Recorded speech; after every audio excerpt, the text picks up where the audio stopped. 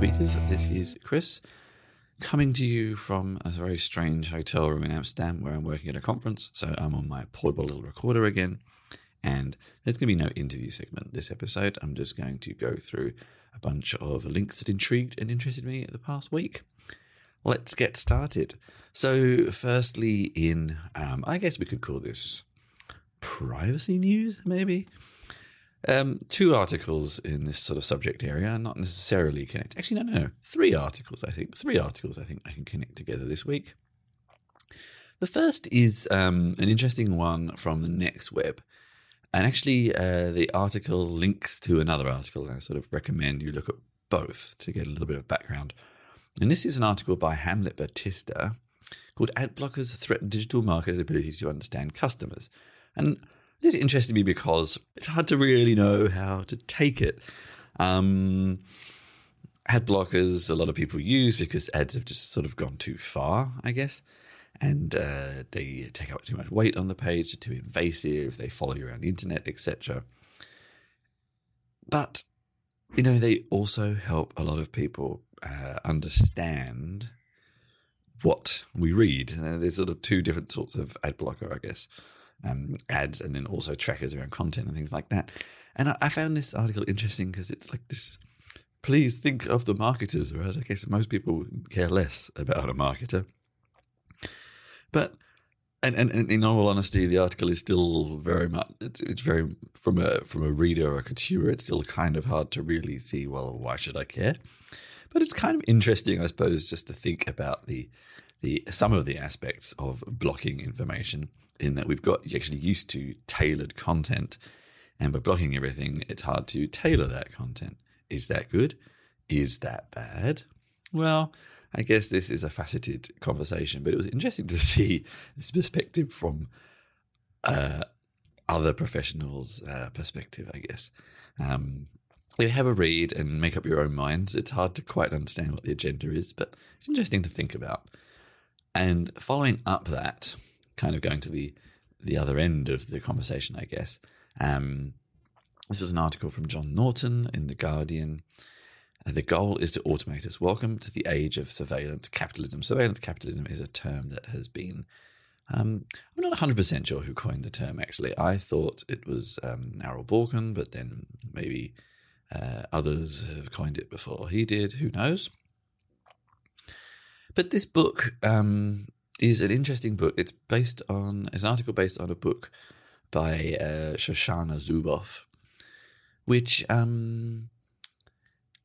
covers surveillance states, I guess, through history. And this is always interesting because we tend to think that what we're doing at one particular time is new, whereas actually often we are just doing the same things in different ways. And I suppose the one difference this time is that digital technology gives us so much potential for surveillance, whereas it has happened before.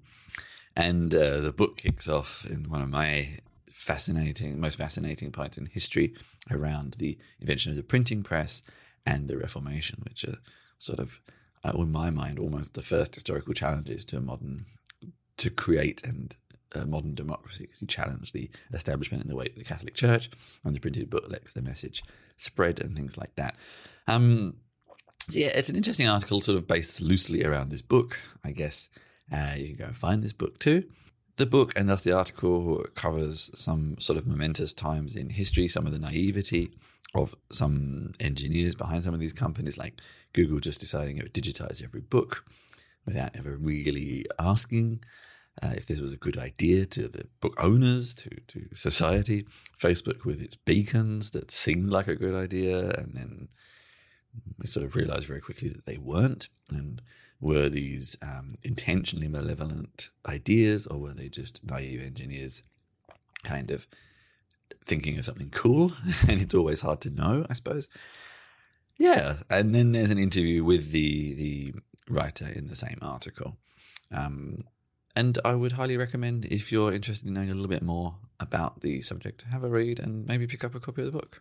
And then finally in this section, it's actually an article by a friend of mine, Kathy Reed, on opensource.com, on challenges in open source voice interfaces and why this all ties together. is because voice interfaces, or voice assistants that we've all come to know and love or loathe, depending on our perspective, do rely on kind of not only connecting to a lot of central services, but tracking a lot of information about us in the short term or the long term, so they can have a meaningful discussion with us. And this is challenging in open source or disconnected, decentralized voice assistants, because where does information go? What do you do with it? Do you store it? Do you monetize it? Do you track it? Etc. Etc. And there are some options in this space, especially Mycroft, who are actually currently funding at the moment. So have a look into that if you are interested, which is probably the most well-known open source voice assistant interfaces. But there's a few others that the article also lists as well. So you could build your own stack, but I guess the problem there comes is that the stack doesn't learn because it's a personal stack. It doesn't learn in aggregate. It's an interesting problem, actually, and I have met a few people trying to create open source decentralized voice assistants, and none have been massively successful so far. They're mostly just the proprietary centralized ones. So obviously a trend that's worth following. Next, I'm going to have a couple of articles in sort of history of tech. First, I think last episode I highlighted an article on the death of RSS. Actually, maybe it was a couple of episodes ago. But that article originally referred to a blog called 2-Bit History. And I decided to delve into this blog, and I would actually really love to get the author on for an interview at some point in the near future, because there's a wonderful trove of articles there about periods in computing history, and I've been working my way through quite a few. It's a topic that interests me quite a lot, but I picked out two for this episode that I'd like you to have a look at. The dawn of the microcomputer, the Altair 880, the first kind of still a hobbyist machine that people had to assemble and figure out themselves, but an affordable machine that people could program and do somewhat meaningful applications with. And most cool in this is actually instructions in the article on how to acquire your own Altair emulator that you can play around with and attempt to understand. But if you want a little delve into where kind of home computing began, then I recommend you have a look at this article. And in a similar vein, also from the same blog, is one where Vim came from, Vim, the infamous text editor. And I think the take home I get the most out of this article is sometimes the long history behind something that you think may or may not be relatively modern, but even then it has a long history back behind that, standing on the shoulders of giants that have eclipsed other giants, etc., etc. And it also helps explain some of the esoteric kind of ways that Vim is used and where they came from, to do with keyboard layouts from the past and the way that people used to interact with computers vis-a-vis the Altair and things like that. So it's a really interesting article. A little bit lighter in this area. So the Mac actually turned 35 in the past week or so. And there's an article on the ZDNet from Liam Tong where he talks about AMS, Advanced Mac Substitute Emulator for Linux, macOS, and Android, where you can run actually some old macOS applications. I love stuff like this just to play around. I used to own a Mac Classic up until relatively recently, and it still works. It's quite limited, but still works. So if you felt like a trip down memory lane, then have a look at this article, download the emulator, and maybe revisit your childhood or maybe revisit your parents' life. And finally, in the history, I think I covered something similar maybe a year or so ago, but it's reared its head. The topic has reared its head again in a different format. This is an article on Ars Technica from Stephen T. Wright on the Linux of social media, how LiveJournal pioneered then lost blogging. I think I covered an article in the past that talks specifically about more recent history of LiveJournal, what happened to it, in that it actually got bought by a Russian company. It became and remains very, very popular in Russia. And none of the original creators, I don't think, are involved anymore. But this article was started because of a momentous occasion in LiveJournal's history that George R.R. Martin, the author of the Game of Thrones books, was actually still microblogging or publishing on it up until last April. And this was kind of almost the final nail in the coffin for many people. And this article goes back a bit to look at where LiveJournal came from, its ideals, what happened to the founders and to it.